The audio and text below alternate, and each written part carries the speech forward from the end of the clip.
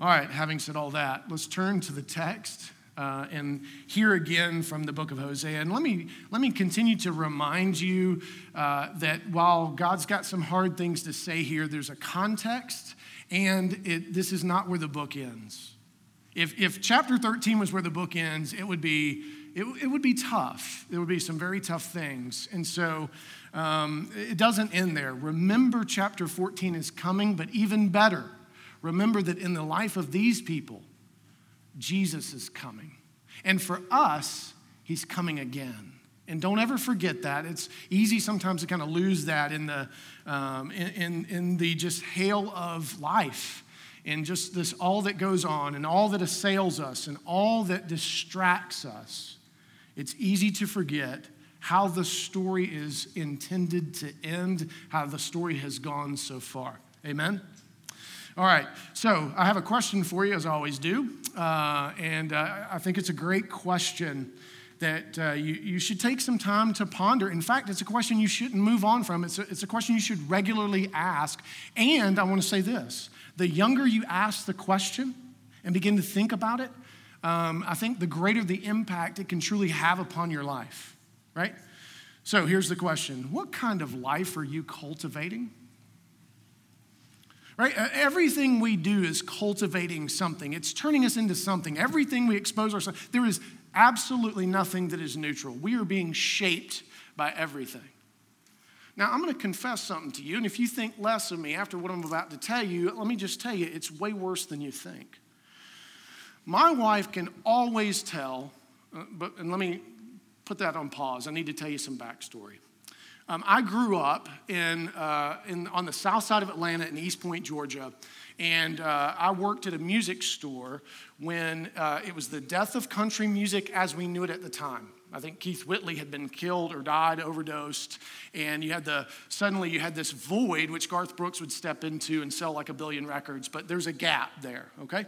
And in that gap, also hair metal, hard rock was on the wane as well, until you have the incarnation of Guns N' Roses' Use Your Illusion 1 and 2, which blew everybody's minds. And then you had this horrible phenomena called New Kids on the Block, and Milli Vanilli and that entire stretch. But in that season, you're gonna think, why am I here this morning?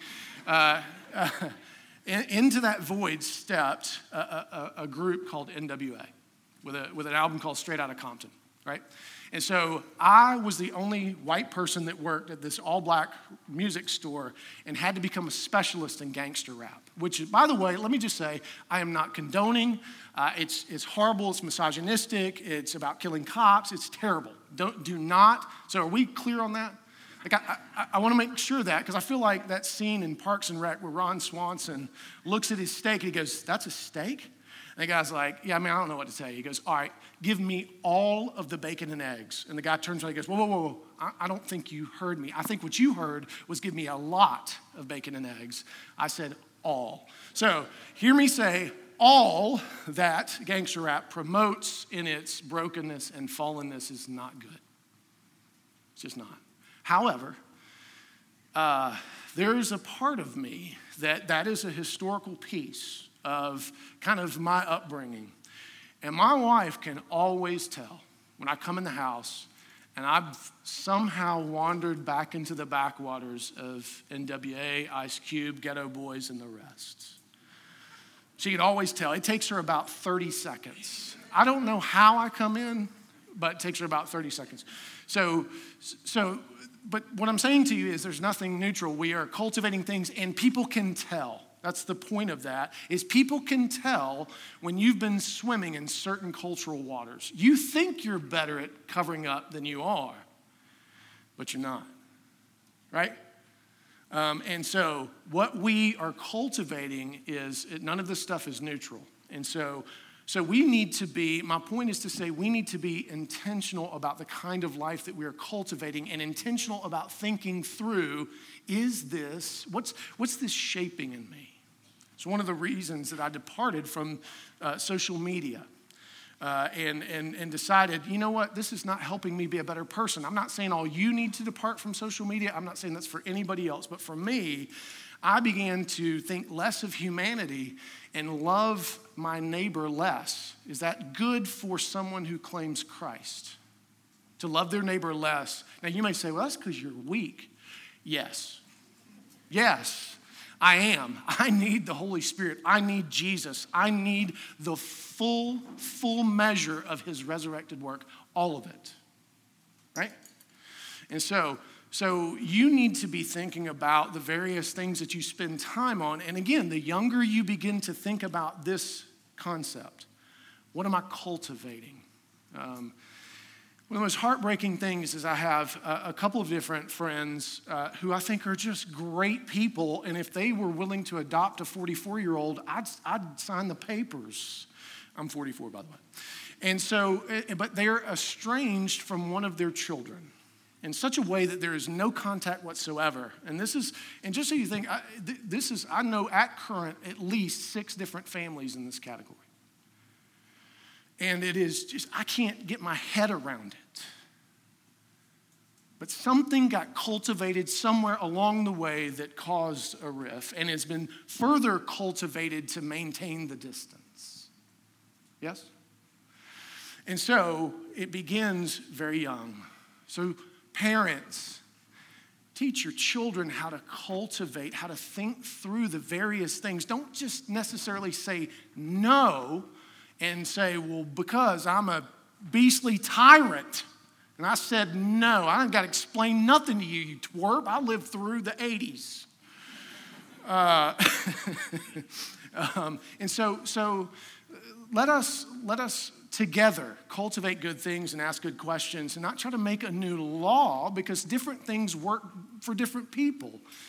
Some of you, my wife, can listen to Kendrick Lamar, NWA, and she doesn't want to beat anybody up. She doesn't want to hurt anyone. She still loves the police. It doesn't affect her. It just doesn't. And I know that's slightly comical, but you could apply it to lots of different things, right? How much of our view of sexuality is shaped, for those of you who remember the show, by Will and Grace, and for many of you, it's being shaped by Modern Family. And in fact, the lead actor on Modern Family has said that's exactly what they intended to do, is normalize. I have a professor, Bill Davis, who's one of my favorite professors, says always watch for the normalization to come through entertainment, usually comedy first. That's usually the tip of the spear for cultivating some sort of cultural norm or change. And so we only have so much time. We are but a shadow in the scheme of things. Our life is a mist. It is a smoke that goes away so quickly, as we're going to hear from the text. And at the end of that, what do you want to say that you had mastered? That you could destroy people at Harry Potter trivia. I want y'all to know how grand a saint I am. No, sarcasm. So, did you hear that? That's sarcasm. I don't believe that, by the way. But a friend of mine was recently diagnosed with breast cancer, and the news was incredibly bad. And the Lord has been so gracious. The news has only gotten better, but she's still, as she said yesterday, it's the beginning of the process. Well, Amber loves Harry Potter. And there was a Harry Potter event yesterday in Woodstock, and she wanted to come up and go, and that meant we probably had to go with them. And I told her, I said, Amber, only because you dang near died and I love you, am I going to this to be a muggle or a squib or whatever it is. I don't even understand. I may have spoken tongues. And so there's things that we cultivate and things that matter. And there's things that we ought to ask good questions about because the time is fleeting. And so what do we want to have cultivated? I took a class, Robbie and I did. Don't get excited. It doesn't mean I'm any better at this, but I took an advanced counseling class this past week. And the thing I got most from it, it's a guy named Jim Cofield, Dr. Jim Cofield, is I genuinely walked away wanting to be a better human being.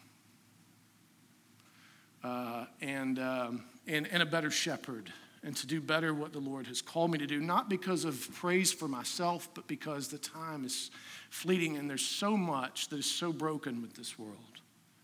And so many of you have such things of such great gravity. To trust us with those things is just amazing. So let's be good cultivators, and don't hear me say you got to add a bunch of extra stuff to your life. What I would suggest to you is assess what you currently have, right? Walk through and kind of look at, hey, here's where I'm spending my time. Here's what I'm investing in. Here's what I know most about. And is that where I want to have invested so much? And how is that shaping me as a person? And what should I then do with that, right? And so this is God going to be confronting the people. This is his last confrontation before the grand love letter of chapter 14. And he's basically going to say to them, what are you cultivating? I came to you as Redeemer, but you are cultivating beastly tyrants. I came to you to give you freedom from the grave, and you cultivate a fruitless death. Why would you do that? Why would you do that when you know better, when you've been shown better, when there's so much greater in store for us? And so as this complaint unfolds, I want you to be thinking about, and we'll look at which of those things are we cultivating in our own lives. So if you would give your attention to the reading of God's word, this is Hosea chapter 13, verses 4 through 9. Micah, there is a ringing. Is there a ringing? Does everybody hear that? The slight ring? No? Okay, it's in my head. We'll continue on. But I am the Lord your God from the land of Egypt. You know no God but me. And besides me, there is no Savior. It was I who knew you in the wilderness, in the land of drought. But when they had grazed, they became full. They were filled, and their hearts were lifted up. Therefore, they forgot me. So I am to them like a lion, like a leopard. I will lurk beside the way. I will fall upon them like a bear robbed of her cubs. I will tear open their breasts, and there I will devour them like a beast, as a wild beast would rip them open. He destroys you, O Israel, for you are against me, against your helper. Now, how many times has God returned to the Exodus event to try to get the attention of his people, to say to them, remember, and Matt did a great job of challenging you all last week to make sure that you take time to remember the good things of God.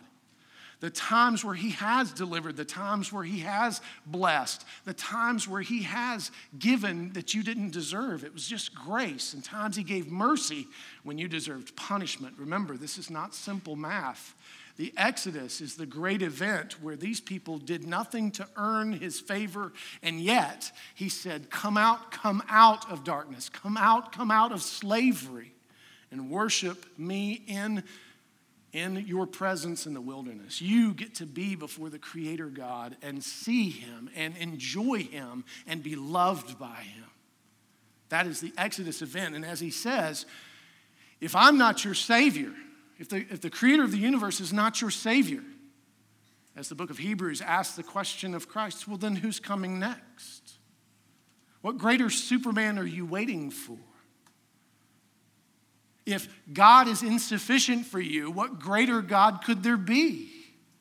Now think about how they answered that question. They chose to worship Baal, who required, by the way, is not a God, but as it was written, required of them sacrifice of their children, sexuality outside the bonds of marriage. It required of them great cutting and sacrifice and self-mutilation. As Robbie said so eloquently a few sermons ago, how in the world is that a better trade than, hey, love the Lord your God and love your neighbor? No. I'd rather cut myself with pot shears and kill my first kid. Right? That's what they chose. And how many times are we making a similar exchange? No, Lord. I know you've called us to do certain things. But I think what I'd like to do is I'd like to let my kid choose. He's a blank slate. I don't want to teach him anything. I'm just going to let the world shape him. I'm going to hand him this little screen and let everything that comes in have its say. That's fair, right? That's how we should do it. No, it is not. That is to sacrifice your children to the new great God, Google, or whoever you want to call it, or Amazon, whoever is taking over the world. And so we are not cultivating as we ought, and they didn't either, because they chose a God who, first of all, doesn't exist, and what he requires of them is such destruction and sacrifice the Lord our God has never required. In fact, he submitted the fullness of the sacrifice needed in order to deliver us. What a great God we have. Why would we look for another? Why would we long for a less loving us wild Savior? It's a question he's putting before them. And what's interesting is how he answers the question. He says basically that as they grew fat, after he had delivered them, as they prospered, they forgot him. Americans, and I think I speak to most of you, does this sound familiar at all? Has our prosperity not dictated and changed how we view God and how we've hijacked him for our cause and how we at times have said working on Sunday is far more important than getting together with God's people, and how we've said that me making sure I have enough is better than making sure the church has any because I don't trust you? But you can't do anything to me because I hold all the cards because I'm a finite being. I don't know if you've noticed. Again, sarcasm. And so how often have we, in the same way, let our prosperity change how we view the Lord our God instead of being a people of great, great humility and gratitude for all that we have? I think about my brothers and sisters who have to endure what they're enduring in places like Iraq and Syria and China and Iran and Canada. That was a joke, kind of. And so think about how difficult it is for some, and yet we are just so fat and so happy and so just negligent, and God is just, he's, again, use him only in case you need him. He sits on the shelf instead of being something that we are interacting with in a relational way as he so longs. You understand? He longs to be in relationship with us. He longs to interact with us. And you may be saying, dude, I have a really hard time talking to invisible people. I have a really hard time reading a book that is that stinking long. I have a really hard time reading history. I have a really hard time reading supernatural things. I have a really hard time hanging out with other people that the only thing we got going for each of us is we call ourselves Christian. They're so different than me. They don't love the things I love. They don't love the way I love. They don't do the things I like to do. Why would I do this?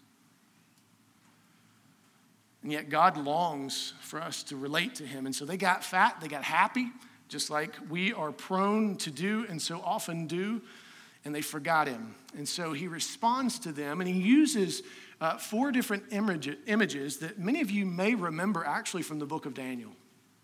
And this is why he's essentially asking the question, do you want me to relate to you as a redeeming Savior, or do you want me to relate to you through the beastly tyrants? You choose. Because if you are unwilling to relate to me as redeeming Savior, then all that is left for you that the world has to offer to you is death and destruction. Now, think about who he's talking to. Remember, they've had at least about 100, probably by now, 180, 190 years of horrific political situations. We have nothing on them. From Jeroboam the first all the way down, the kings have been horrible. And we're going to hear that actually in the second section. And they've killed each other, and they have been void of any care for the people. They've been void of any care for the coming generations. All they've done is offer false worship and sacrifice and destruction. And so what God is saying to them is he's saying basically, okay, if you don't want to deal with me as redeeming Savior, then what you will deal with me as is as a leopard, as a lion, as a bear. And I think it's very interesting that he makes the qualifications, whose cubs have been taken from her. You do understand that this is where God's wrath and fury is still yet relational. I want you to pay attention here. Everybody clue back in, zone back in. God is so so amazingly loving and parental. This is why his fury looks as it does, because his children are being taken from him. They're being taken and separated from him by the ways of the world and by their own choices. Who among you would not rise up and make great noise? If you could see someone dragging your child away physically, you're not going to stand there and be like, well, it's fate. I ate a fortune cookie the other day and it said I'd lose one, so here it is. No, you would fight tooth and nail. Even if you don't have a good relationship with your child, you would fight. In fact, children, listen, some of why you see at times such fury in your parents and such difficulty is they love you so much, and they know the way that oftentimes will lead you to destruction, and yet they don't quite know how to communicate it to you as sometimes they ought. And you ought to be gentle and gracious to your parents, because so much of it is because they love you and want better for you. Some of it is arrogance, some of it is pride. Let the Lord deal with that. Love your parents as you are called, so that they'll go along with you in the land. And so here God, like a mother bear whose cubs have been taken from her, he will bring the rain, wreck shop, however you want to frame that. He will destroy to try to get his children back. In fact, he gives up his own son to retrieve his children back to him. And so in these images, what we see, and think about how when he does judge his children, it oftentimes is through a pagan leader. One of these beasts just is named by Daniel in Daniel chapter 7. And so don't miss that. And it's not how he wants to deal with them. He destroys you, O Israel, for you are against me. Listen to what he says. Against your helper. He doesn't want to tear us apart.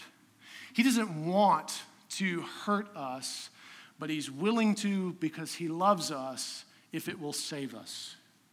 You will wound in order to save. And what a great gift that we have a God who's willing to do that, who is not so concerned with his own glory that he would not chase hard after his children. That he would not, just as the one does in the story of the prodigal son, pull up his garment, which, by the way, to pull up your garment to run was quite provocative in their culture. And to run out and to meet that son who had squandered everything, who had said basically, I wish you were dead so I could have all that I have, who blew it on riotous living, he runs to him and he makes sure that his sin is covered, that he will not walk in shame and guilt back through town, and instead he throws a party. Who of you wouldn't do that after your child had departed and them come home? One of the beautiful things about the wedding this past week, which was on Saturday, by the way. I wasn't just skipping church for wedded bliss. It was on Saturday, and we had a great time, and what an overwhelming experience for Susan and I to just be able to stand in a place where there had been so much wreckage and so much lost and so much blood shed and so much said that didn't need to be said. And yet be called father. Not stepdad, as I've been called many times, which is true, by the way. And not be called Cameron, which is also true, but not in this case. It's not all that I am, but to be called father and be asked to pray. What an amazing thing. What an amazing thing. And so, listen to what Charles Simeon says about this passage. He says, in the passage before us, the prophet, having represented the 10 tribes as increasingly shameless in their idolatries, declares from God that they shall pass away like the morning cloud or early dew, and that like chaff from a threshing floor or smoke from a chimney, they shall be scattered as with a whirlwind over the face of the whole earth. But still, as though God repented of denouncing so heavy a judgment against them, he addresses them with tender pity. Yet I am the Lord thy God from the land of Egypt, and thou shalt know no God before me, for there is no Savior beside me. That is, I can never forget the relation which I bear towards thee, and I am as willing as ever to bestow on thee all the blessings of salvation, if only thou wilt banish from thee those rivals which have provoked me to jealousy. So the Lord our God, after being so maligned, so forgotten, he's been so patient, 190 some odd years, and even before that, by the way, but for this people. So let me ask you, would you prefer to deal with God as a redeeming Savior, or through the form of a beastly tyrant to be torn apart? And you may say, oh, you have set the question well, my friend. That's a false binary. Those aren't our only choices. No, they are actually here. And if the Creator God says they're your only choices, no, they in fact are your only choices. You will not deal with him as anything other than redeeming Savior, Father, or beastly tyrant, judge. Those are your options for dealing with the Lord your God. And so, which would you prefer? And a better question is, which of those are you cultivating? Right? So, with how you're living, which of those are you cultivating? And this is a very important question, because you're cultivating one or the other. Again, remember, nothing is neutral. And again, to use myself, as I listen to rap music, I am cultivating a beastly tyrant. Right? Now, all rap music's not bad. We have Lecrae and Tripley and et cetera, et cetera, et cetera. But what are you cultivating? What are you watching? What are you reading? Why are you doing it? It's not that it's bad to look at things that are dark necessarily if you're doing it for the purpose of engaging and cultivating, but you've got to keep a close watch on your heart and your mind. And are you cultivating knowing the Lord your God?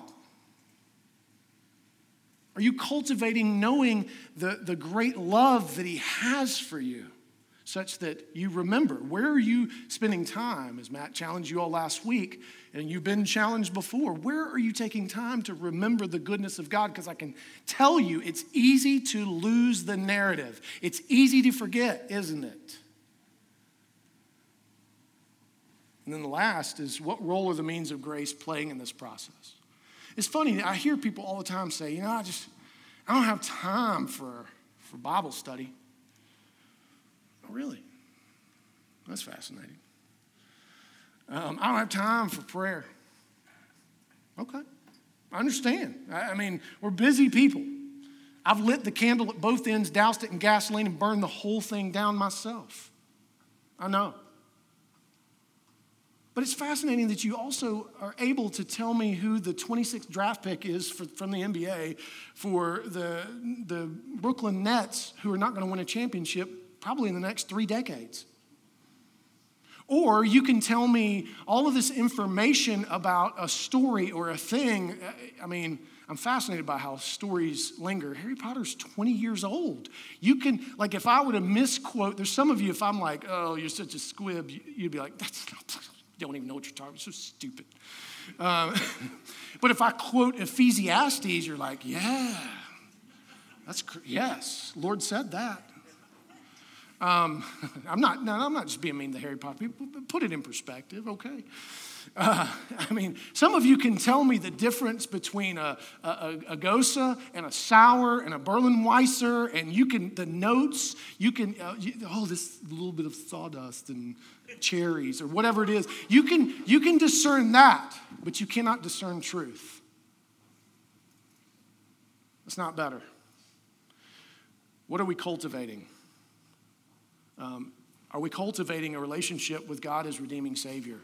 Are we leaving him no room but to come upon us some point with beastly tyrants? And even that is redemptive. Let's turn back to the text and see the conclusion of chapter 13, verses 10 through 16. Give your attention again to the reading of God's word. Where now is your king to save you in all your cities? Where are all your rulers, those of whom you said, give me a king and princes? I gave you a king in my anger, and I took him away in my wrath. The iniquity of Ephraim is bound up, his sin kept in store. The pangs of childbirth come for him, but he is an unwise son, For the right time he does not present himself at the opening of the womb. Shall I ransom them from the power of Sheol? Shall I redeem them from death? O death, where are your plagues? O Sheol, where is your sting? Compassion is hidden from my eyes. Though he may flourish among the brothers, the east wind, the wind of the Lord shall come, rising from the wilderness, and his fountain shall dry up. His spring shall be parched. It shall strip his treasury of every precious thing. Samaria shall bear her guilt, because she has rebelled against her God. They shall fall by the sword. Their little ones shall be dashed in pieces, and their pregnant women ripped open. Now, what a horrible place to end a sermon. What a horrible place to end the book of Hosea, and they don't, praise God. What a horrible place if the Bible ended there, right? But it doesn't. In fact, what's amazing and beautiful, and one of the reasons that we read 1 Corinthians 15 is so that you would know the answer to the question, right? Jesus' resurrection answers the question posed in Hosea 13. O death, where is your sting? It is no more, because Christ is risen from the dead. And so the question for us is, are we going to cultivate a fruitless death, a meaningless life? Or are we going to cultivate resurrected lives walking in newness of life? I think that we've grown unimpressed with the resurrection. I think that, I was talking to somebody, Matt Howe, who's going through deacon training, and he's doing a great job, and he's still in it, by the way, and he'll probably be ordained sometime in October, November. But we were talking about the resurrection, and I said, Matt, what if you knew a guy that rose from the dead? Would that impress you? He said, heck yeah, that would impress me. And how would you think about that guy? He'd be the best guy you knew. He'd be the most awesome guy you knew because he conquered death. Because that's the thing we all fear. That's the great limiting factor. As much as you want to do, death will have its say. As much as you amass in this life, somebody else is going to do something with it. Ecclesiastes and the Psalms tell us that.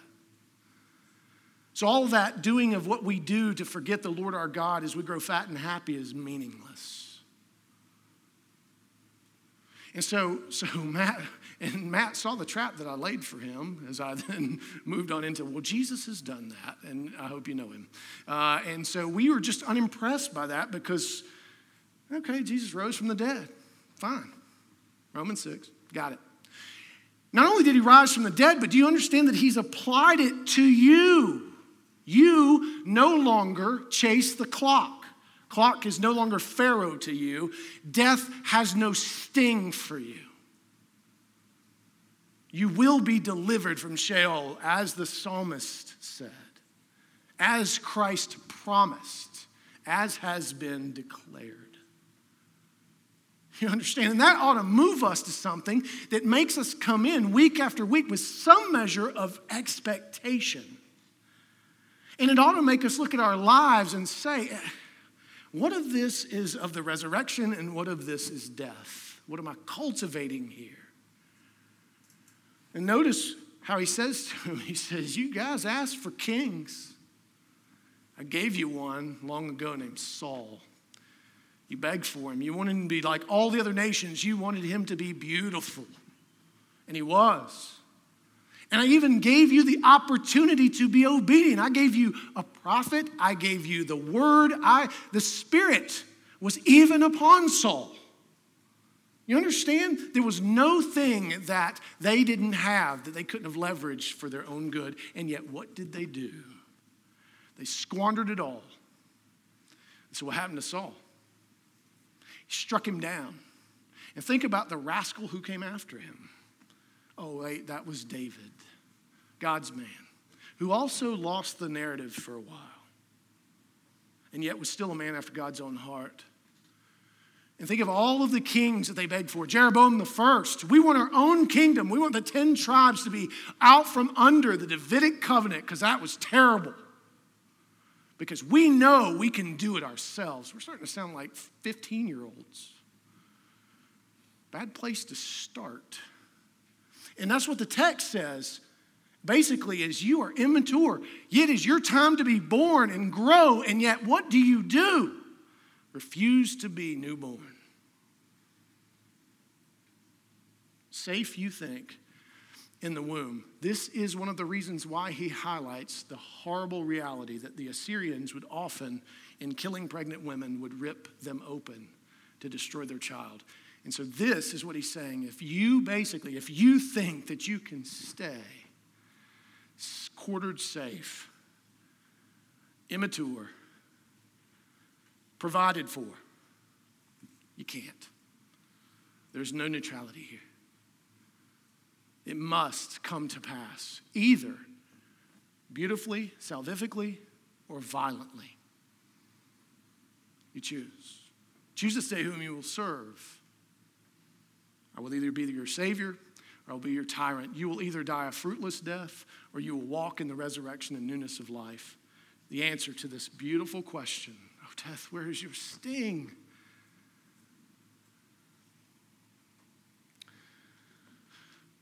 And so, fortunately, the book does not end there. And the beautiful thing is, even though he's posed the question to them, even though he's put it before them, as he has put it before us, we don't, and praise God, have the final say. Notice, and I'm going to read ahead a little bit, give you a little taste for next week. Notice what he's going to say. He's going to say, I will heal their apostasy. I will love them freely. Not because of anything they do, but because of who he is as the Creator God and longs for even his judgment to be redemptive before it is anything else. Amen? Even a few Presbyterians can say, amen. The Baptists among us, amen. Charismatics, we have any of those? Don't call yourself out. So what would it look like for us to cultivate the resurrected life? Instead of a fruitless death, I can tell you one of the great things that haunt us is meaninglessness. It just haunts us. It's part of why we struggle so much with mental illness. It's part of why we struggle so much with addiction. It's part of why we struggle to be good moms and dads, because we just wonder, what's it worth? It's why we struggle to be good children. It's why we struggle to be good church members. It's why we struggle to love one another well, because what's the point? You're going to fail me. You're going to hurt me at some point. You're not going to live up to my expectations. Well, you're not God. And we are. We're going to hurt each other. We're not going to live up to each other's expectations. As Steve Brown often says, and he said it here, I think, the one time he preached, he said, look, here's the truth. If you're visiting this morning, we're going to hurt you if you stick around long enough. We will. But if you can be forgiving and you can hang in there long enough to trust us and see that we don't really want to hurt you, but it's just part of life in a fallen world, we will be the best family you're ever going to have, hopefully. Jim Cofield had a statement, which I think he got from someone else. He said, look, if you join a church or get married for any other reason than to learn about forgiveness, you are going to be sorely disappointed. And I would add, too, that if you join a church or get married to learn about anything other than the gospel and God's glory, you will be sorely disappointed, and I hope so. And what we ought to be cultivating is the resurrected newness of life. And so for some of you, again, I go back to Ron Swanson. Some of you may be hearing me say, he just said we got to go save China or something. He just said we got to sell all our stuff and give it to him because he just bought a new house. No. Here's what I'm saying. To cultivate the resurrected life, to cultivate God as redeeming Savior, is to just look at what you currently are doing and have and begin to take stock. Not add into anything necessarily at this point, but try to leverage where you are. Job, neighbor, family, etc. The Lord was so gracious at my table at the wedding. Susan's niece was sitting next to me, and Nikki has come so far. And she's got 2 kids, and she's all tatted up and pierced, and for some reason she likes me. I don't know why, but she does. And she is working, she just got her real estate license, and she's working so hard to be a good mama to those kids, but it's still a process. And I told her, I said, Nikki, I am so proud of you, how far you've come. And I know you got a long way to go, but golly, you've come so far. You're only 29. Think about if you right now began to cultivate the resurrected life. In 14 years, you could be light years ahead of me because I didn't start cultivating it much at 29. You have so much to look forward to and so much still left that is good. And nothing you have done keeps you away from the banquet table. And you could just tell it meant the world to her because not many people tell her that. And she is at war with her sister, and she doesn't have a great relationship with her mom and dad, and it's a mess. And her little son, Christian, we're their godparents, by the way, so I need you to pray that she lives to 150. But little Christian again, many of you are thinking, I don't know why small children and animals like you. Well, it's because they either don't know better, they do know better, and you don't know better. But he just loves me, and as does her daughter, Allie. But what a great opportunity to encourage her to cultivate the resurrected life and to encourage. And so how could we do that for each other? How could we do a better job here at Christ Community Church of really helping each other cultivate, not spying on each other and not saying, messing with people like, oh, did you just say Daenerys Targaryen? Because that means you're watching Game of Thrones. Which I've never seen, by the way. Maybe. I don't know. Have I? Anyway. And so it's just 1st and 2nd Kings. But let's be genuinely concerned for our souls and our lives and help each other to walk in light of the resurrection and build each other up instead of just engaging in all this fruitless death and meaninglessness. Let us be born again. Let us mature. Let us grow up into the fullness of the stature of Christ because of all that he has given to us. Amen? There's no good resource that we don't have. I look out at you, and you have so many resources to offer one another. You have no earthly idea of what's around you. And you may say, well, if you'd have more picnics, you would talk to the same people you talked to at the last picnic. And if I try to force you, you're going to get mad at me and go find a church where you're not forced to do stuff. It's not the stuff that we offer, it's what you do. It's going to be, are you hospitable? Are you breaking out of some of the comfort zone that you've come to know? Are you willing to be vulnerable? Are you willing to share your broken cup with someone else? Because I can't tell you how many people, when they find out, hey, your kid got a DUI? Mine did too. Hey, you take medication for depression and anxiety? I do too.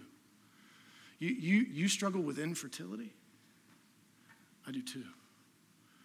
You are broken sexually? Me too. And yet encourage each other in light of the resurrection to walk in newness of life. What could this place be?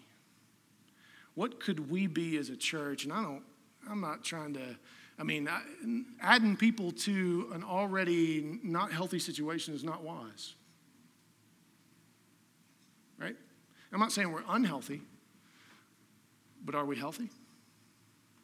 Are we there? Are we to a place where we are hospitable? You're going to hear about hospitality in 2 weeks from Romans 12 after Hosea and before we start Colossians. So warning, we're going to talk about hospitality. Many of you are like, oh, looks like I'm going to be in Jasper that Sunday. But how do we love each other better? And how do we encourage each other in this to the Savior instead of the beastly tyrant, to newness of life instead of a fruitless death? How do we help the next generation do this well? So what do we learn from Hosea 13, 4 through 16?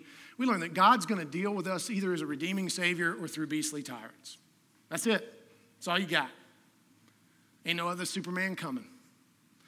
And he'll either we will either die a fruitless death or we will walk in resurrected newness of life. That's pretty much it. That is pretty much it.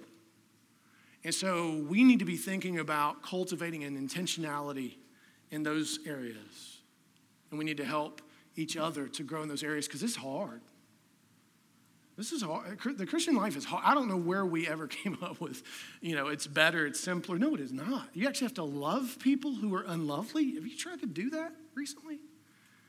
You have to love your enemy. You have to turn your cheek. You have to deal with bones that will break. The God who gives and the God who takes away. Where is that easy? Nowhere.